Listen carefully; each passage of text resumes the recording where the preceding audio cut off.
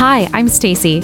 I love talking about how to know and live out God's callings in our lives, preferably cozied up with steaming beverages in comfy armchairs. You can head to my website, staceysumereau.com, for more on discernment. That's STACEYSUMEREAU.com.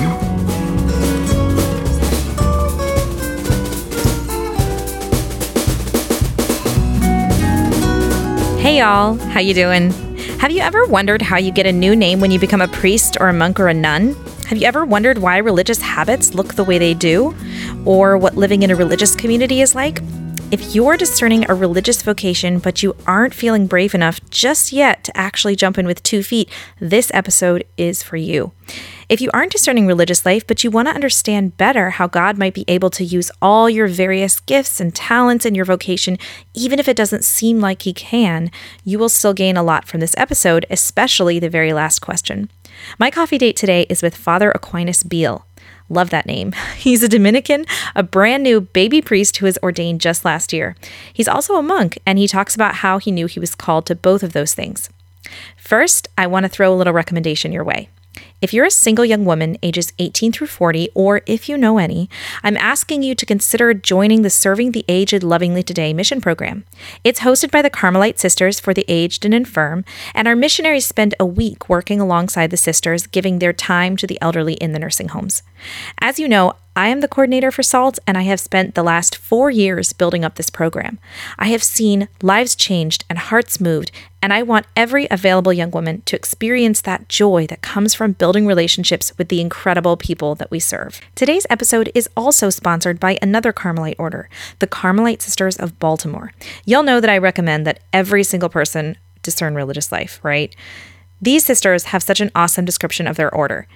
Seized by the unconditional love of Jesus Christ and allured to the mountaintop, the sisters embrace the mystical flame of contemplation as their life's grounding.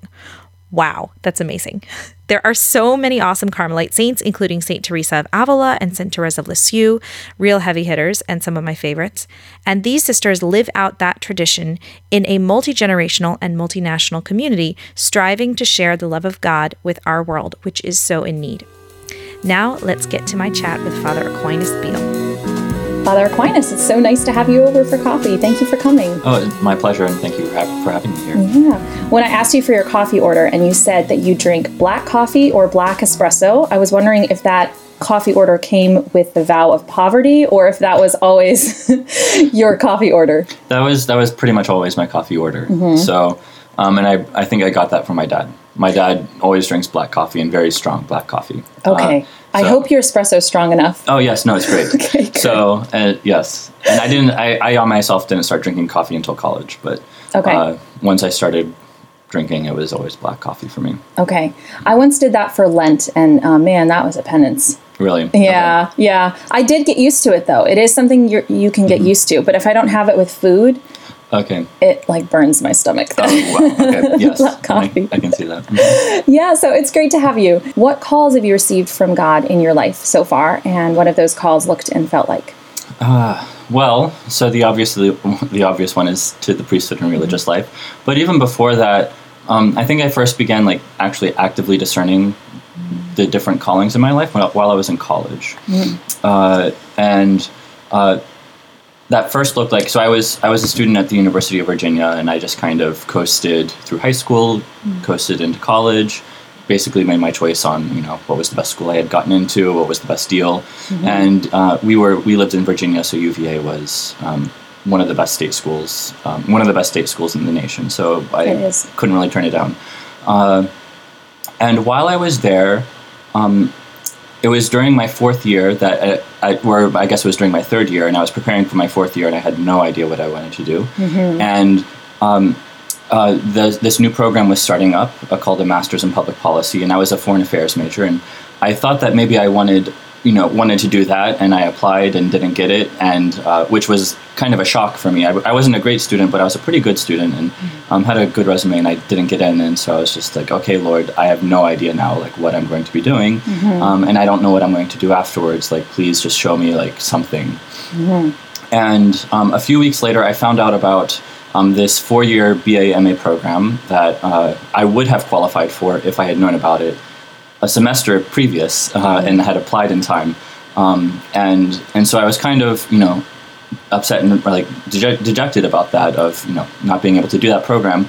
And then at the last minute, my advisor, like in talking to him about my future, and I told him I was interested in graduate school, he was just like, well, there's this program, it might be too late, why don't you apply? Or at least like get in touch with them. And I got in touch with the director. He was just like, oh, it's not too late. As long as you can graduate, by the start of the next academic year, you can, matriculate into the graduate program and do this 4-year BA MA. And that's what I did. My advisor worked with me to graduate over the summer, and I was praying with the Lord. I was like, Lord, if this is what you want me to do, or if this is your will, then just let things fall in place. And everything fell in place, basically.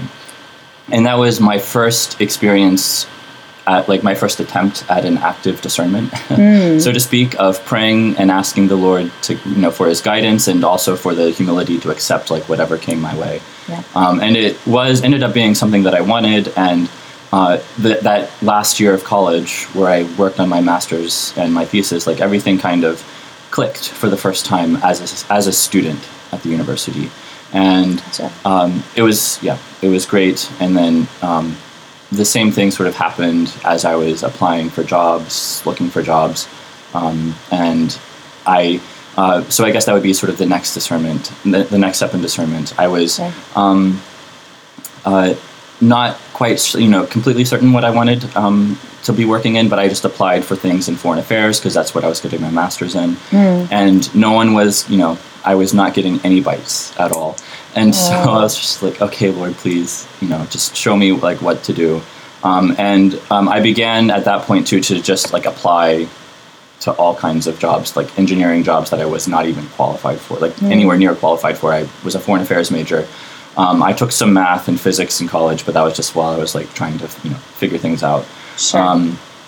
And the engineering jobs, most of the engineering jobs answered back and said, we're interested. Like, you're not our typical person, but, you have the math background, you have the politics background. A lot of these were defense contractors. So we have both of these kinds of people that we work with, and it's unique that you kind of bring both to the table. So we're interested. And that's cool. That was another moment where I was just like, it was very humbling. I was overqualified. I was not getting anybody to, like, bite with jobs that I was technically, that were for jobs that were in my field of foreign affairs.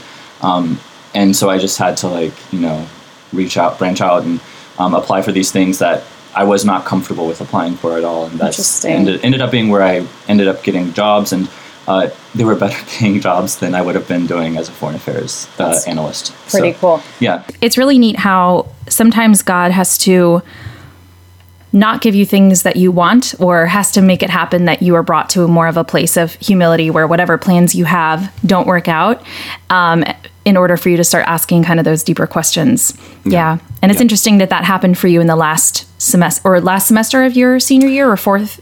So it first started in the spring semester of my junior year. Okay. My third year at UVA. And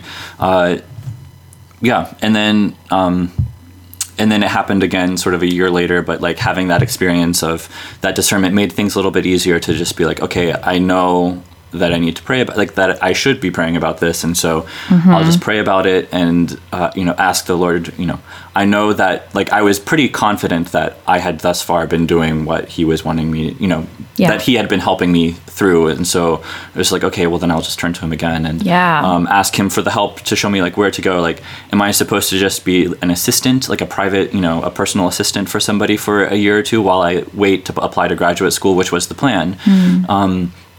Or does he want me to, or should I look for a job, out in the real world? I had thought it was a job from the beginning. And then when I wasn't getting any offers, I was just like, okay, maybe it's something a little more humbling, like being a personal assistant for 2 years. And so I started applying for those positions too. But I ended up getting the engineering position, which was ended up being more within my wheelhouse too of, I had done a lot of statistics and game theory in my master's program. Okay. And so it was at least in the working world, in the professional world, what I was interested in academically and was wanting to do. And had religious life crossed your mind at all, or was this just out, it came out of the blue? It kind of came out of the blue. My fourth year in college, I remember. So during that fourth year, it was pretty intense academically. During my first 3 years, I had done all kinds of activities. I was on the club gymnastics team. I helped run Model UN conferences. I helped publish a international relations journal. Wow. I was part of the Catholic student ministry. I was taking organ lessons, sang in a choir, and a couple of other music ensembles. And so I was doing a lot outside of my studies. And my fourth year, it was just like, okay, I need to step away from some of these things to some extent so I can focus on academics, because I think this is what I have really been wanting. Yeah. And it was great.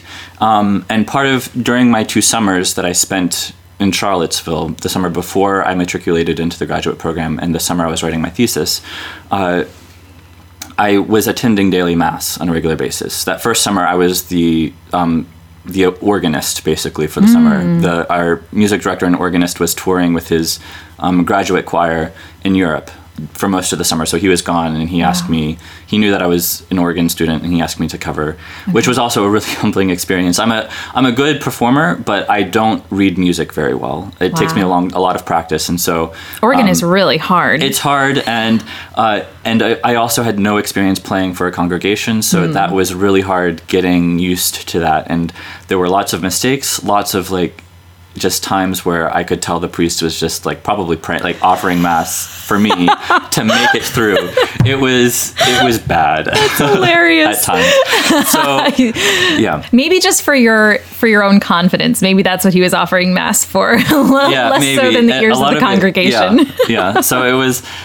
And it was good. It was a good humbling experience, but it also got me. So what I would do, I would go to daily mass and then practice for an hour after daily mass, and but it was getting me to be there at daily mass and then also practicing, for an hour every day, being in the presence of the Blessed Sacrament. I think actually had its effect. Yeah. And I remember in my second summer, when I was just a little less regularly, but still somewhat regularly substituting for the organist at the church, I began. I remember having a thought of if there was something where I could be a priest and study and play the organ on a regular basis, that might I might actually like something like that. But I was but there's no way that there's anything like this at all. And I remember having other thoughts about the priesthood and religious life for the first time in my life, positive thoughts about that. And being intrigued, but it was in the midst of finishing my thesis and looking for a job, and I was just I can't think about this right now. I need to finish this thesis. I need to find a job, and then maybe I can think about it. And so I Isn't it funny how we kind of put ourselves in a little bit of a box where we're like, oh, I think I'd like that, but there's no way I can do that and be in religious life. Because I used to say that because I was very artistic and I was an actress in New York and everything. And I used to say, oh, I couldn't use my artistic gifts if I were a nun. So I'm not even going to consider it. And you can't put God in a box. He does amazing things. Yeah. And so I was having those thoughts, and then when I put things off while I was, looking for a job, I actually I think I kind of forgot about them just because it was so intense.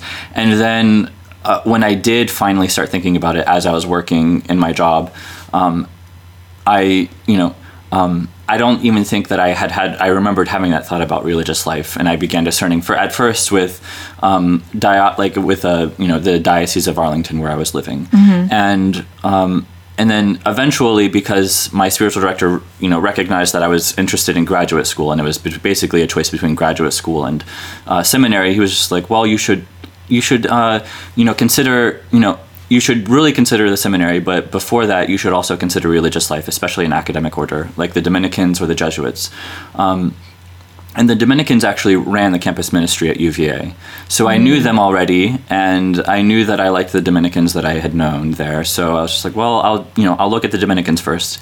And it was kind of, something a lot of my experiences were kind of like love at first sight almost. It wasn't, I mean, at least what I imagine it would be. Like, I wasn't completely sure, I wasn't necessarily blown away, but I remember having lots of moments where my first time I showed up in choir for a mass. It was on the feast day of St. Thomas Aquinas, so my patron, and I was at mass, and I remember the first time hearing them sing the psalm. It was mass and vespers there was a special feast, and they had the two together. And the first time I heard them singing the psalms, vespers together, and men's voices in unison, I was blown away by that experience. I had been singing in choirs, mixed choirs of men and women, and we had tried chanting, but it's something that chanting is very organic, and if you don't have that experience of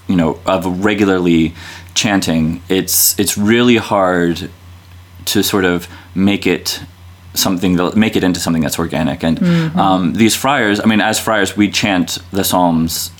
In many of our houses, we chant them multiple times a day, every day of our lives. And so these men had been chanting together for years, and it was that experience of just hearing their voices in unison chanting the Psalms was something that touched me, and I was really impressed and somewhat drawn to it. And I remember during my vocations weekend that I went on a couple of weeks later, I remember at one point sitting in choir, and they were chanting the Psalms, and I remember having a distinct thought of, if I were to do this for the rest of my life, I think I would be happy. Wow. And that was kind of one of the moments of, recognizing that I was in some ways falling in love. And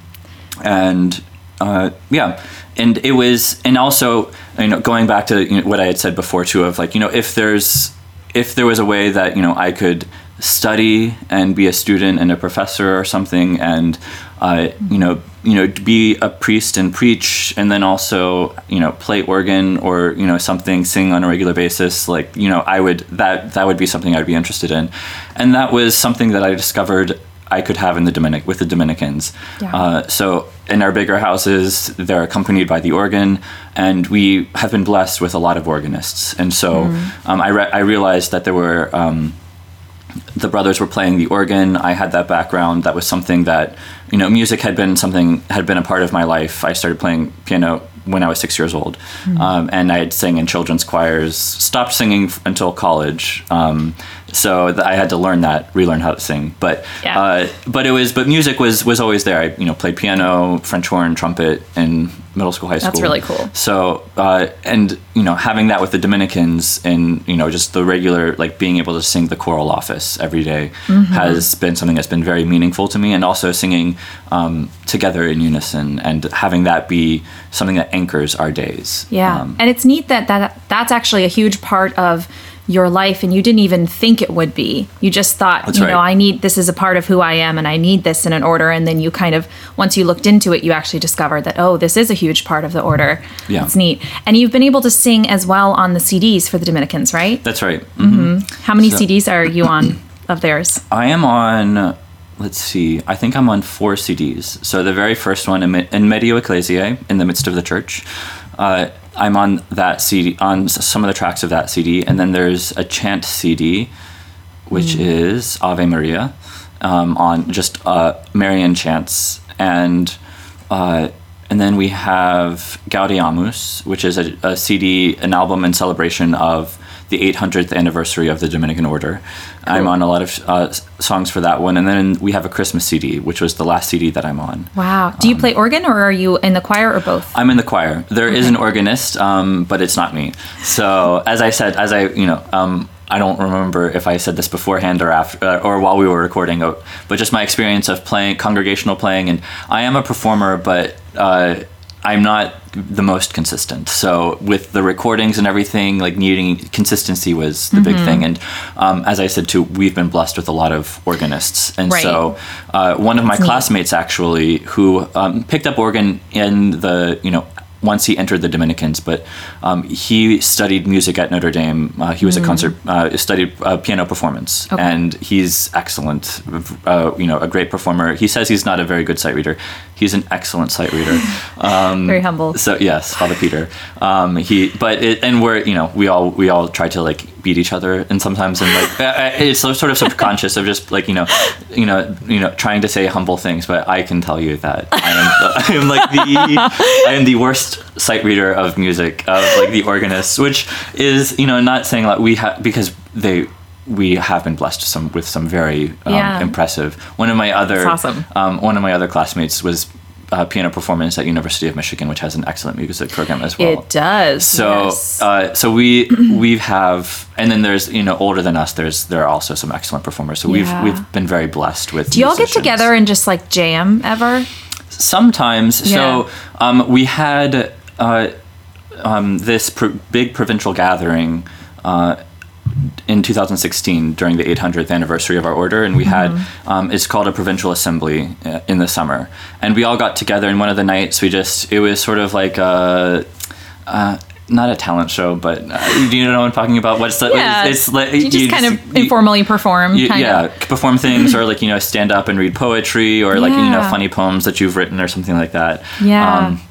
And so there was a group of us, organized by our Captain Fun, the most musical friar that in some ways like the most musical friar, like he's living and breathing music. He walks down the street air conducting, we'll say, and he'll be very quick to point out that technically all conducting is air conducting, but conducting without a choir or an orchestra in front of him. He's just hearing it in his head, and he's just conducting as he goes along. Oh, I want to meet that guy.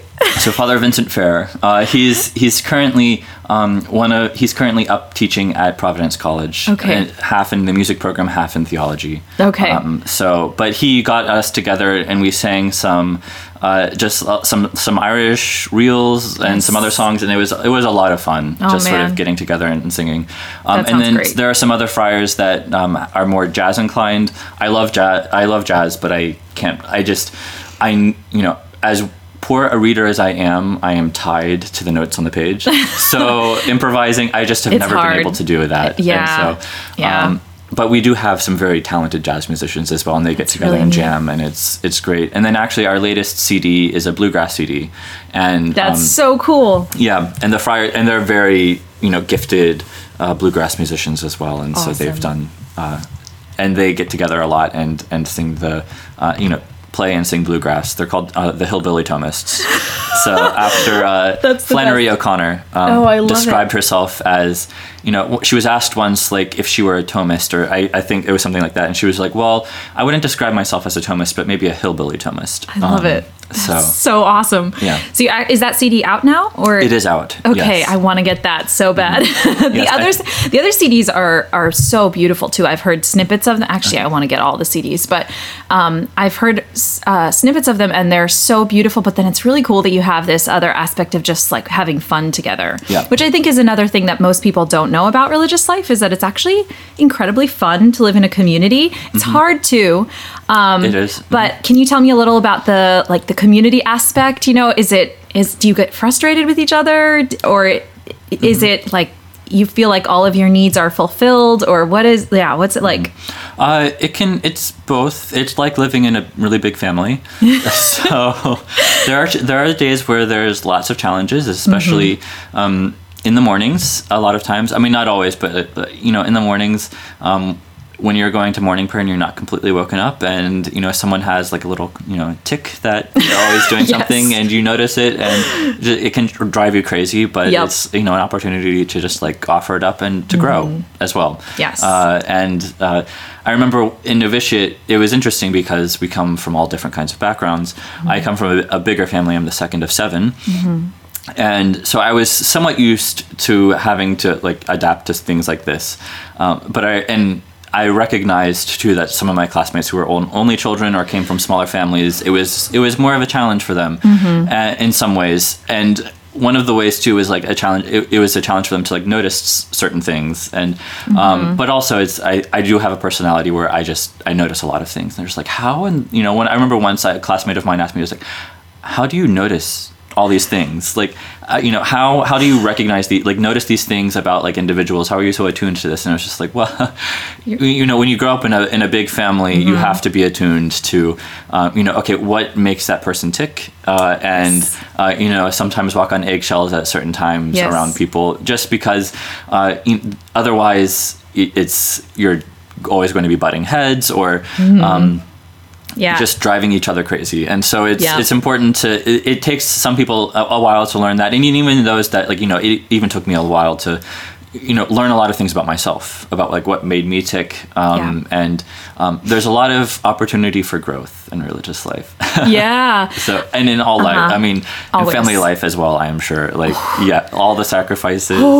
Yeah. And it's funny because I think that a lot, I'm reading this great book by Rachel Collins called Preparation, hold on. Let me look at the title here. It's Called by God, Discernment and Preparation for Religious Life. It's written for women, and I really love it so far. It's great.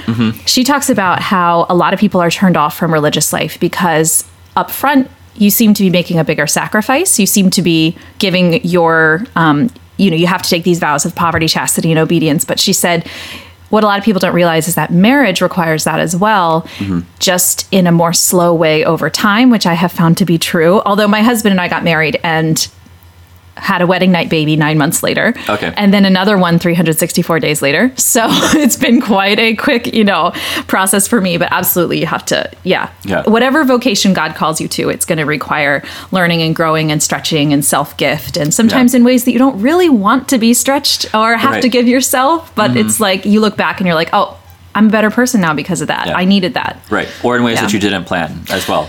Yes, 100%. There are so many things like I haven't planned. And, and some things too, like I thought God was calling me to be a political scientist because that experience, that very powerful experience I had with that. And so even as a novice, I was like, okay, I need to, try to keep up with political science because I need to be ready once I am done with everything and, 10 years, all my formation and studies, and to have a couple of years of experience under my belt, I can, perhaps go on for that doctorate that I was planning on going for. And it's political science's way in the past. I do have that experience, and it was great, and I really appreciated it.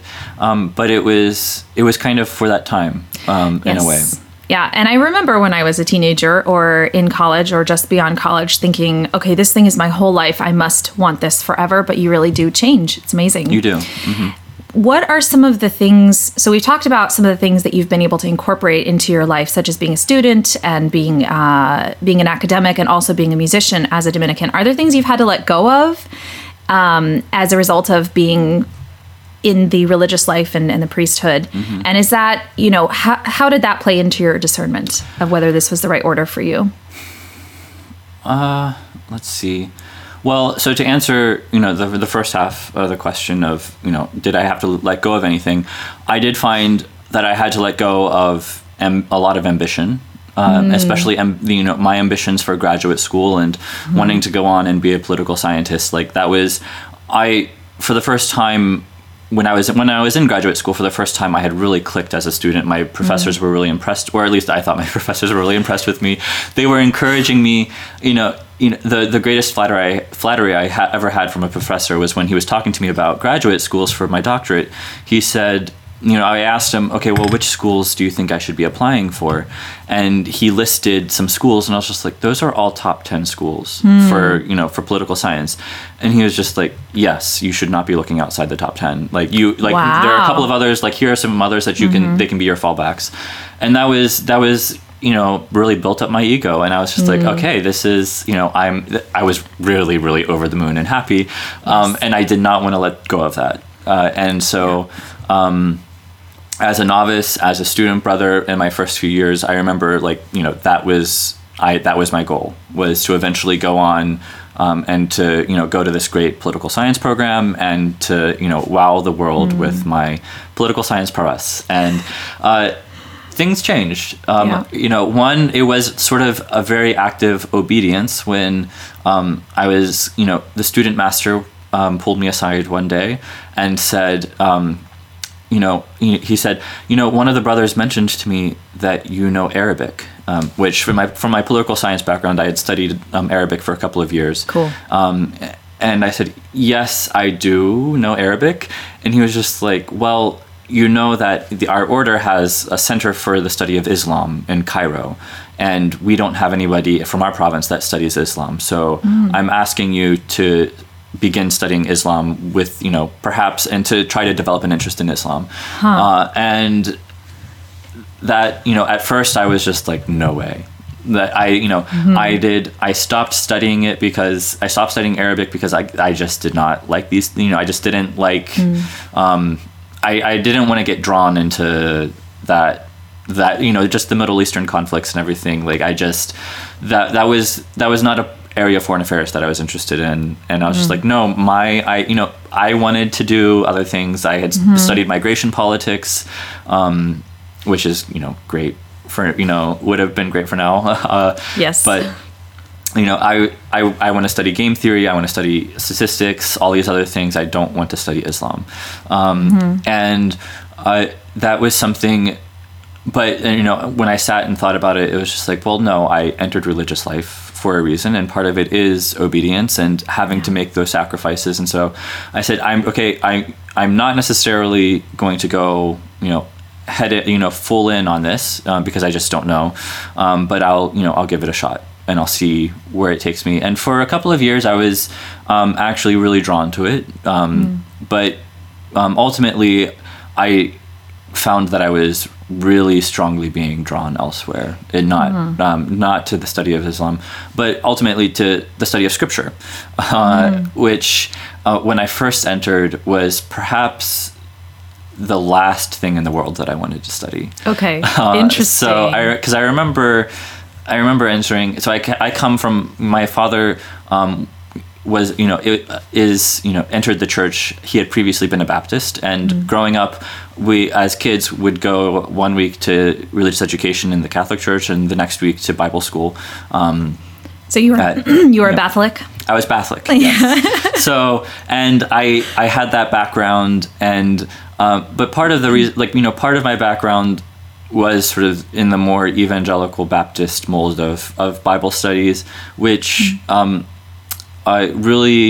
I didn't know how to like make that come into accord with a lot of things, with science and other things. And also I knew that there was, I knew of historical critical, like modern biblical studies that I just, you know, thought was a mess and scary and did not want to touch it with a 10-foot pole. So I was just like, you know, scripture study that's not something I'm going to be interested in.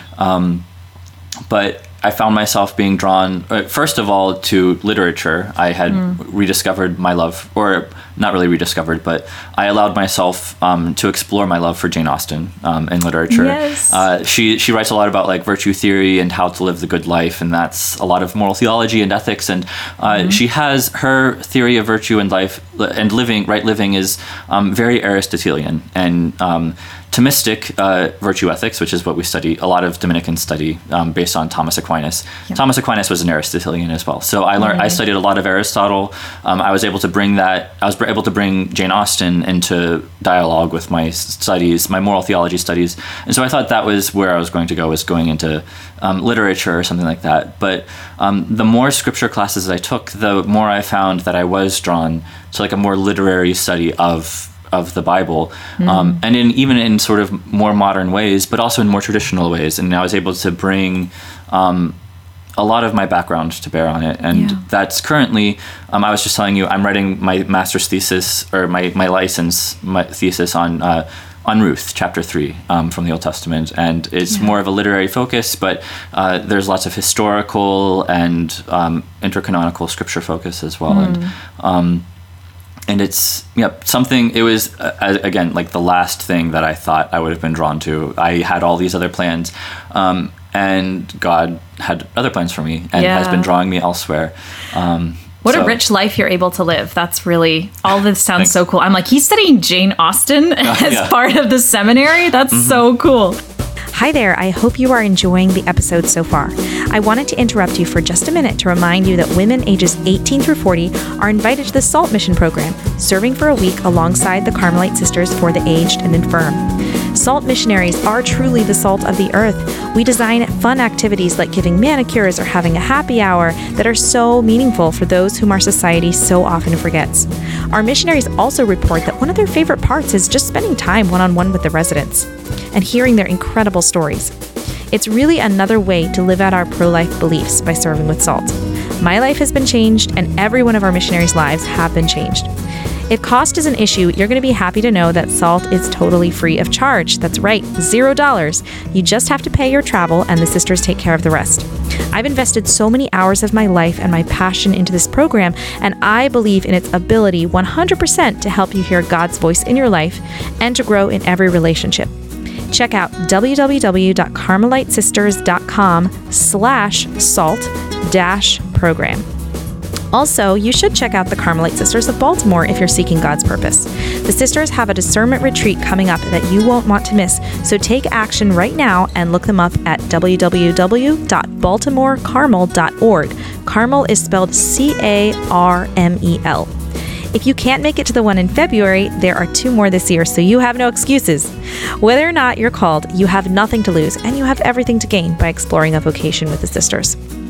They have a lot of quality time every day with their spouse, aka Jesus, with 2 hours of solitary prayer and meeting together for prayer 3 times a day. You can read the sisters' testimonies on their website, and I was so moved, and I could tell that every one of these women absolutely loves their lives. One sister wrote in her testimony, "I'm going to leave you with the same question my spiritual director asked me. Are you willing to follow Christ wherever he may lead you, or do you set limits on where you will go?" We should all take that challenge very personally, and I give it to you today. Plus, these sisters have a neat distinction. They're actually the very first community of women religious in the 13 colonies, founded in 1790, so you know they got to be doing something right. Okay, without further ado, back to the episode.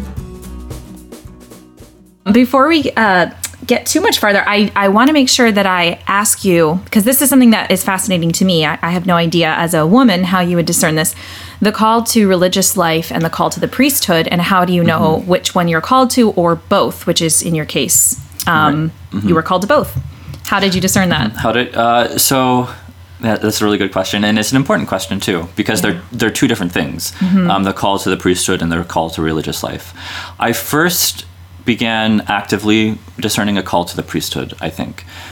So I was in Washington, D.C., working, and I was really bored with my work. In a way, I mean, I was very busy, but I just didn't feel fulfilled completely in what I was doing. So I knew that so I basically had said, okay, this is a sign. It's graduate school, like definitely going on for the doctorate. That's what I'm doing. Okay.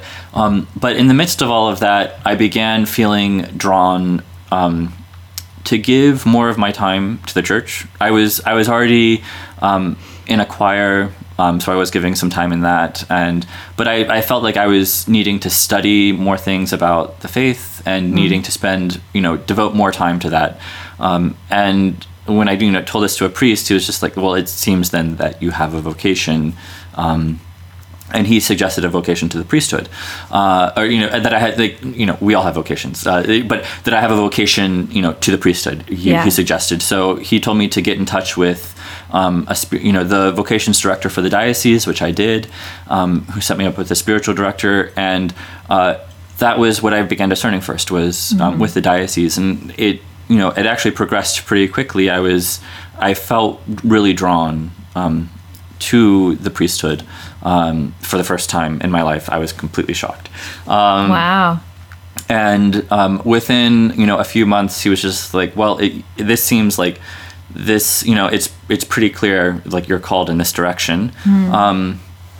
But as I said, I was kind of, when I was trying to discern, where did I, how would I feel if I ended up in different places in 10 years? Like, what would I regret the most? Would I regret not going to seminary if I were in graduate school, or would I regret, being in graduate school but not going to seminary? And, when I would, try, I would sort of work that out in my mind, and I always kind of got stuck in between graduate school and seminary. And also there was, one of my greatest fears of the priestly life, and one of the reasons why, like, growing up as a child, well, not really as a child, but like as a preteen and teenager, one of the reasons why I was, in ways, like, I was not drawn to the priesthood, and in some ways I was positively adverse to the idea. Like, I did not.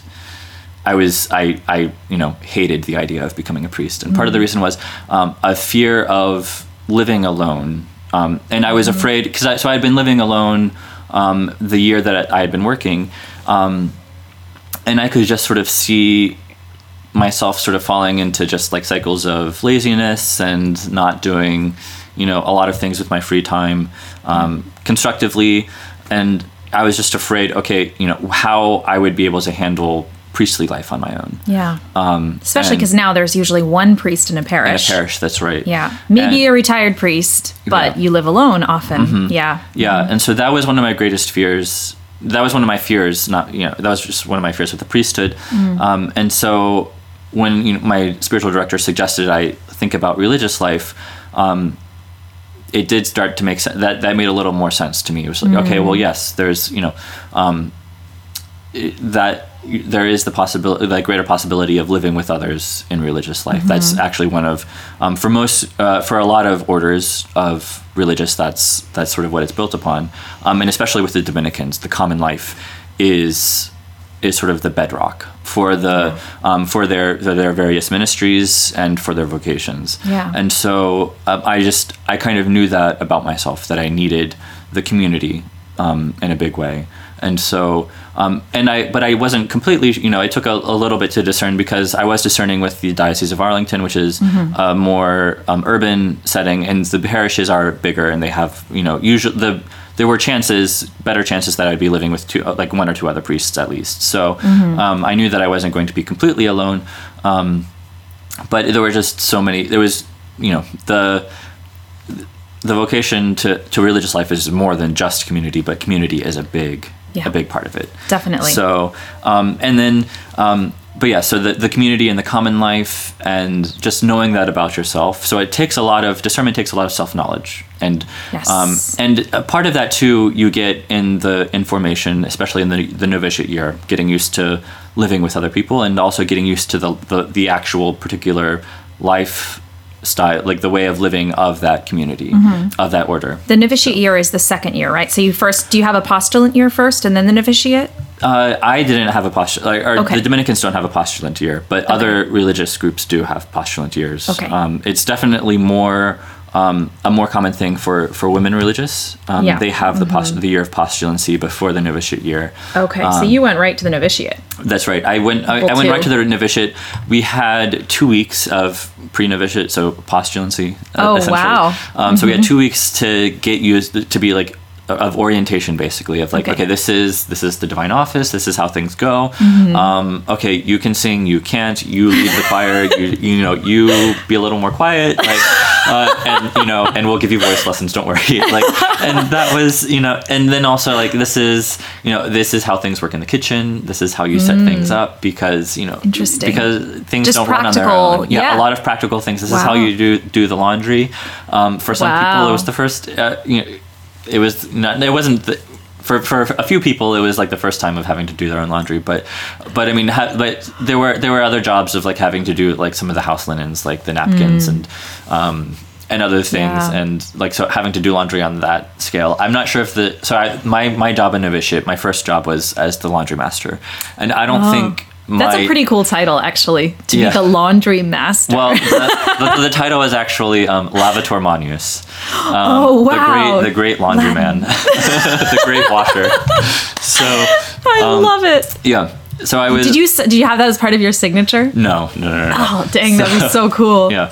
So I was in charge of the laundry, and it was kind of a reign of terror. I had days that I had the laundry. I had the machines were reserved for myself because I had to get through so much laundry, and I could only do that if the machines were open. So there were signs like, "Do not use the laundry from between this time and this time on these days. I am doing laundry."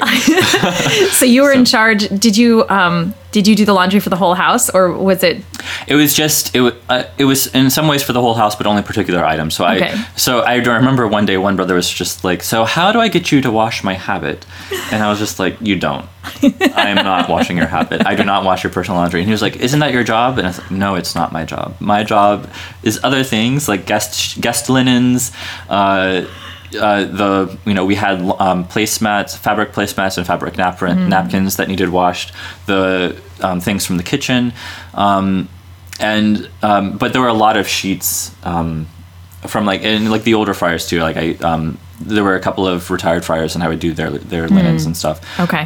But it was the sheets and stuff, but also the napkins, and it was just a constant thing. And I don't think the novice master knew. I mean, he knew I was from a bigger family, but I don't know if he knew that I had that experience of. I remember. I mean, it was mainly my mom doing the laundry, but that was something I learned pretty early on, was how to help her out with the folding and everything. And awesome. I just remember mountains of laundry, especially when there were the 7 of us were still the oldest was in high school and the youngest was still a baby. Yep. We would come home from school or something like that, and I don't know why we would do this, but we'd change into other other clothes, and so it was just multiple. I don't know why we did this, but multiple sets of clothes a day, and just so it was literally mountains of laundry at times. And, my mom used to actually try to put a positive spin on it. She would call it a folding party.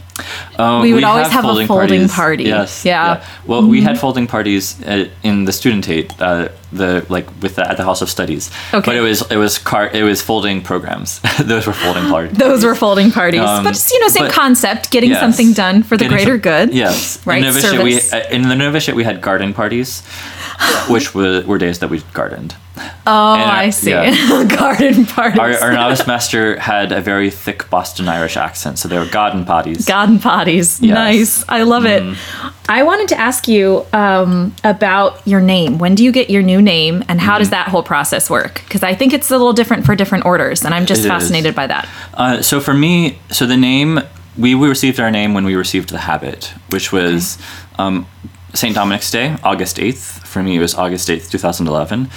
So 2 weeks after I showed up at the novitiate, the first week was orientation, second week was retreat, and at the end of retreat was August 8th, and we received the name. The process for choosing the name was, so we had a couple of conversations with the novice master during the retreat, individual conversations about names that we were thinking of suggesting, names that he, we had thought of based upon our, our backgrounds and getting to know us. And I remember, and I had been told by lots of friars leading up to the, to showing up to the novitiate to start thinking of a name. And I remember trying to think of names, and nothing really strong was coming to me. I thought of keeping my name Christopher Joseph. Good name. Good name. Yeah. Great name. And we still keep our names. So I'm Christopher Aquinas Joseph. On your license and your passport. My license, and I'm stuff? Christopher Joseph. Okay, and you had the option of keeping your name. And I had the option of keeping my name. So we could we could suggest up to 3 names. And put them in order of preference, and most of the times the novice master would choose from that list. Okay. There were some guidelines, so they couldn't be a name of someone currently in formation. Which is so there aren't many repetitions between every 7 years, so there can only be but so many Dominics, so many Thomases. There's only 2 Aquinas. I was gonna say that's a really unusual one. I've never heard of that. Unusual. It's a town. I love it. Yes, so, it's not St. Thomas's last name. It's a place. It's a place. But that's very common now. You hear people. My nephew is named Luca. After Lucca, Italy. It's very common now. It's very common now. There's lots of Guadalupes that I know of. Yes. So, and it's, but it wasn't a name that I suggested for a lot of reasons. But, and also, but though, just to go back to, we also had the option, if we wanted to keep, go by our baptismal name, that was our prerogative, and our novice master couldn't and wouldn't force us to go by a religious name. We could say, I want to go by my baptismal name, and he'd say, okay, that's what you're going to go by. Okay, gotcha. So with Aquinas, I remember I had suggested a few things. One was Thomas More, and I remember the novice master was like, oh, that's a great name. Too bad there's already a Thomas More in formation. You can't do Thomas More. And I had thought of Thomas, but there was already a Thomas in the novice class ahead of me, so I knew no Thomas.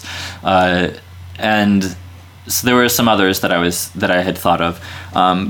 One was Jose Maria Escrivá, but I wasn't quite, great saint, but not completely something that I was like completely drawn to. So I was kind of on the fence with that. But the novice master suggested Aquinas. It was not something we've had several Aquinas, a few Aquinas in the past of our province. And we didn't currently have any information. But I remember, not wanting it or being very skeptical. I was just like, it's a big name.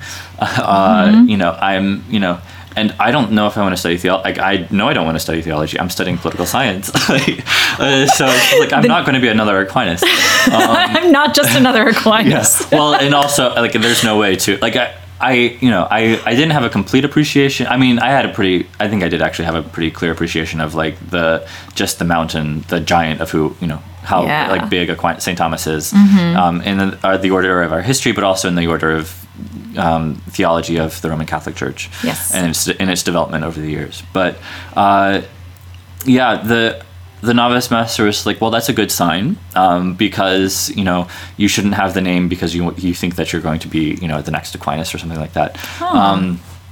But he said one of the reasons why I thought it would be a good name for you was because in talking about describing my vocation, and at various points, I had said how important my years in the at UVA were, and the parish there was St. Thomas Aquinas. Okay. And so he was just like, this name is would be as much an homage to the parish St. Thomas as to the saint as well, or at least like he that was his idea, and I was like, that is actually. That is something that is really nice. And also, I mean, St. Thomas had played a big role in my discernment as well, and thinking about theology and the priesthood.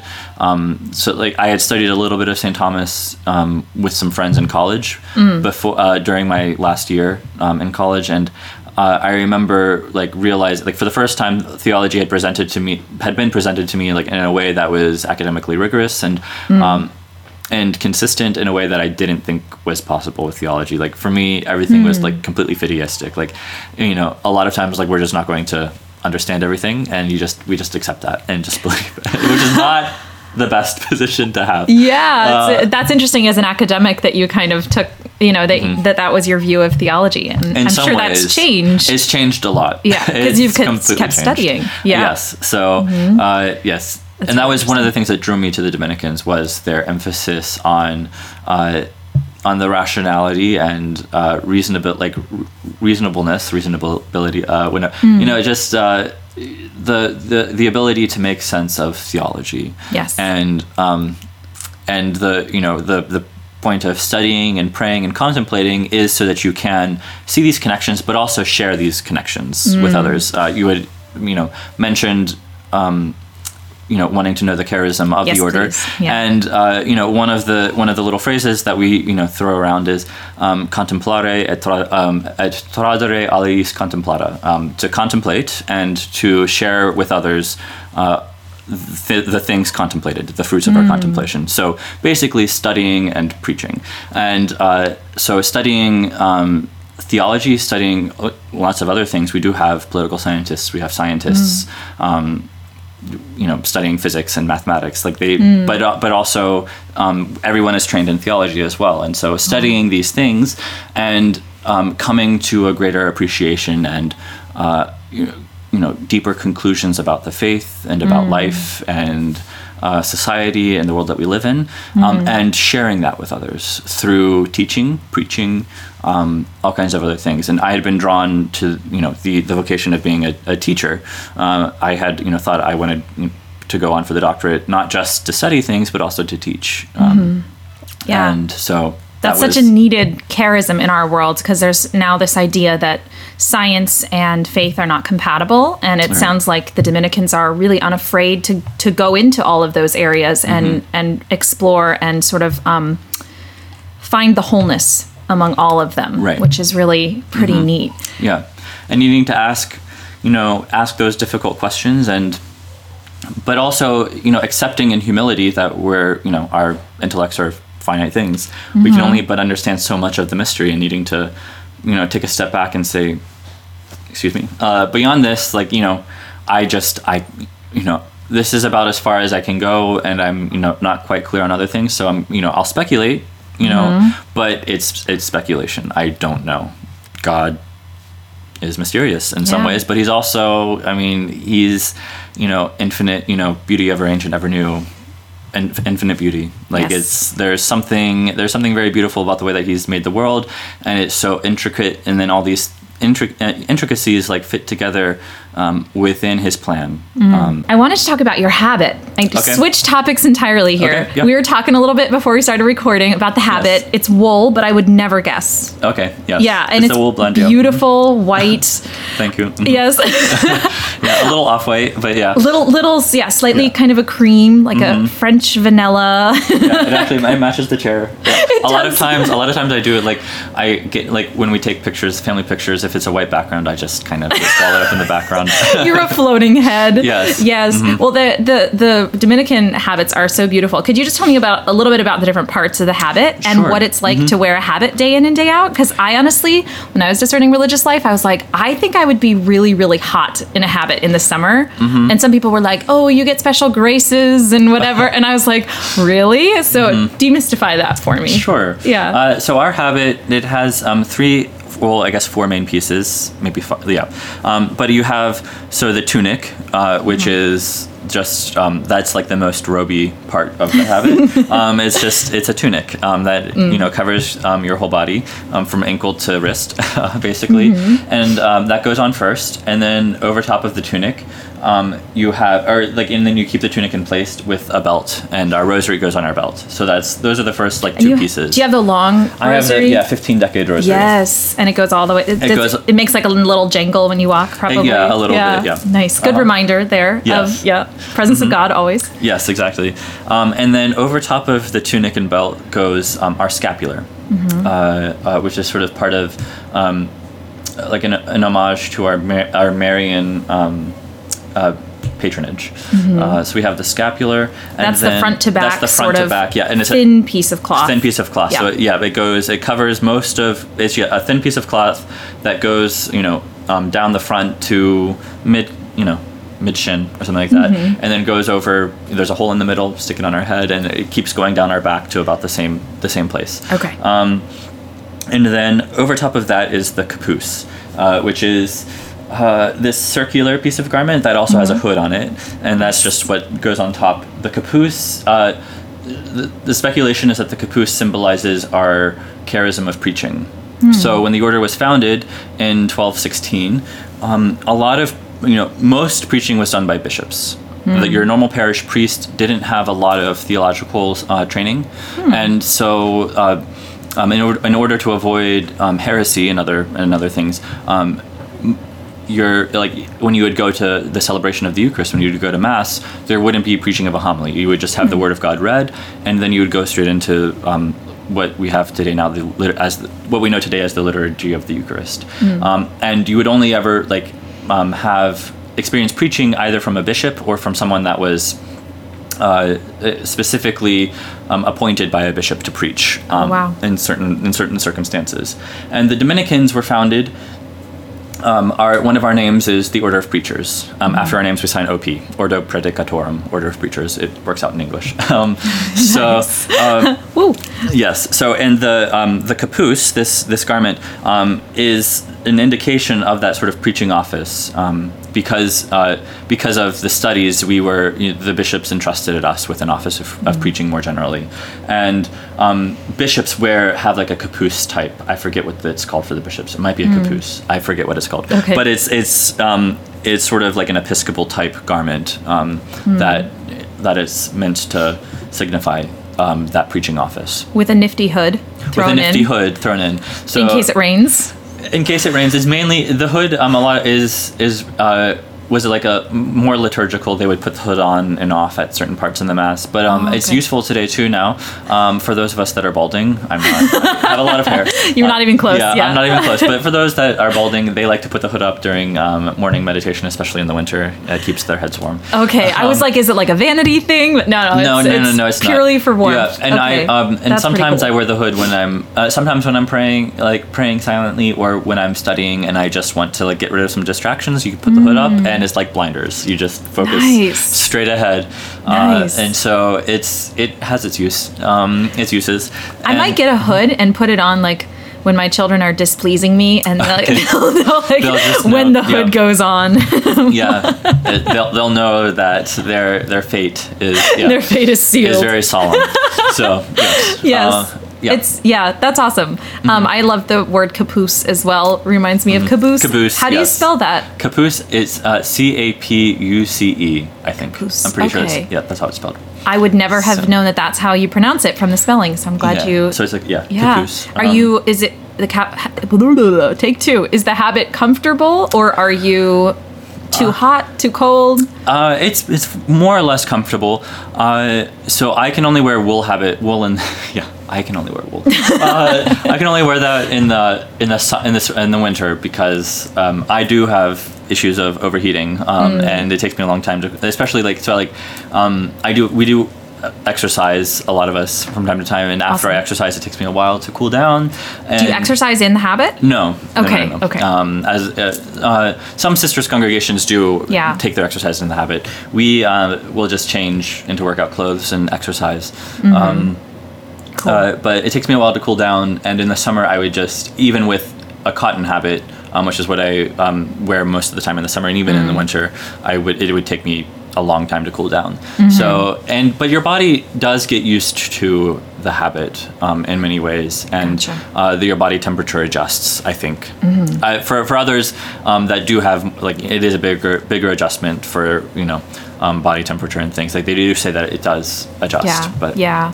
I'm sure it's one of those very small aspects of religious life, but I know a lot of people either are like, I don't want to wear a hat. It's like really important to people who are on the outside, but then I'm sure once you're like wearing the habit every day, you're like, oh, this is just my life, and I deal with it or whatever. But and a great thing too about, or a great thing to remember too about the habit. A lot of people think of it as a sign to others of the vocation and of the dedication to God. But a very wise friar once told us as a group that actually primarily it's a reminder to us as like ourselves.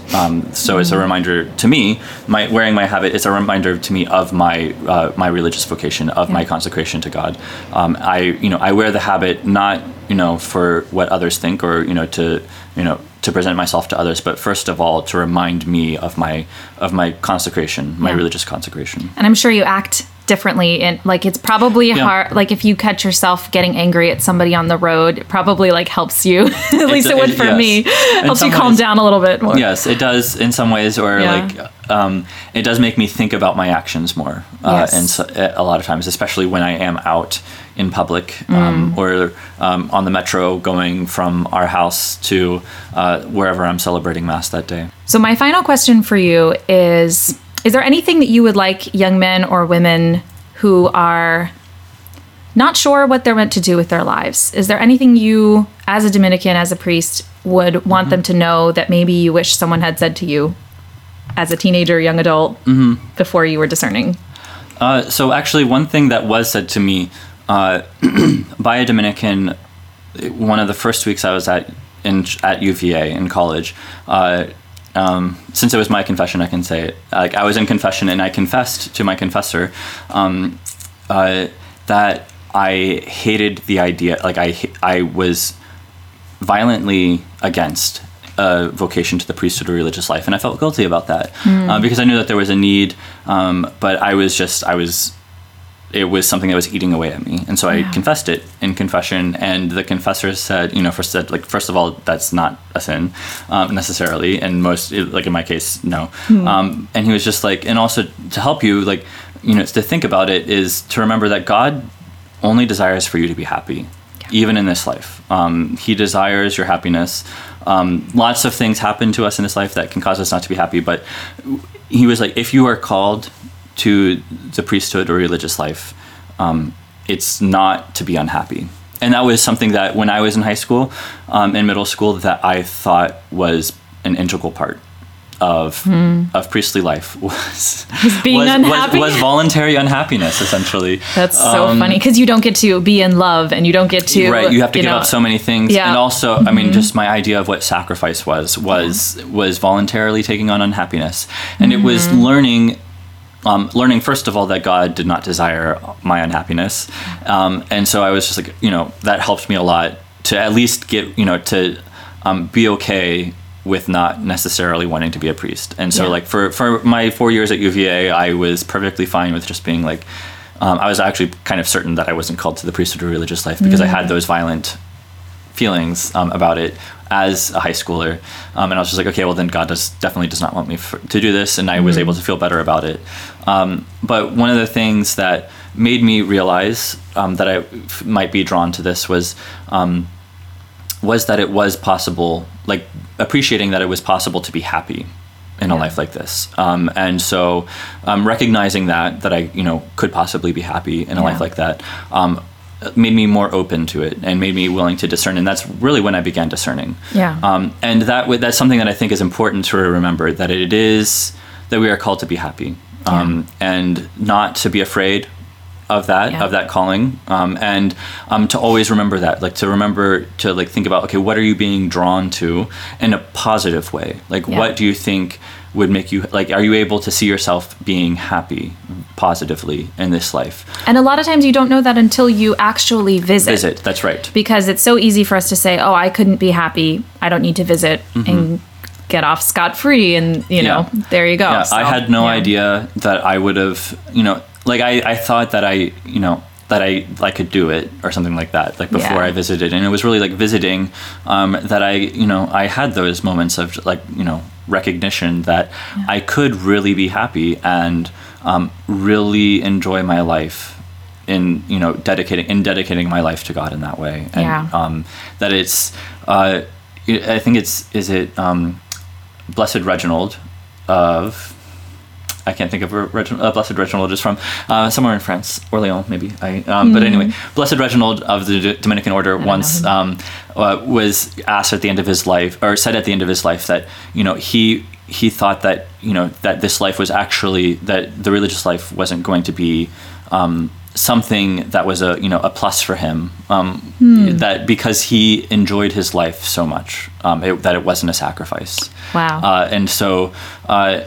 And so he was concerned that he had missed an opportunity for sacrifice or something like that. But or at least that's how in some ways it's been exaggerated as that. But I think that's at the heart of what the vocation to the priesthood or religious life is, that and in a lot of ways it is a sacrifice because you are foregoing a lot of things.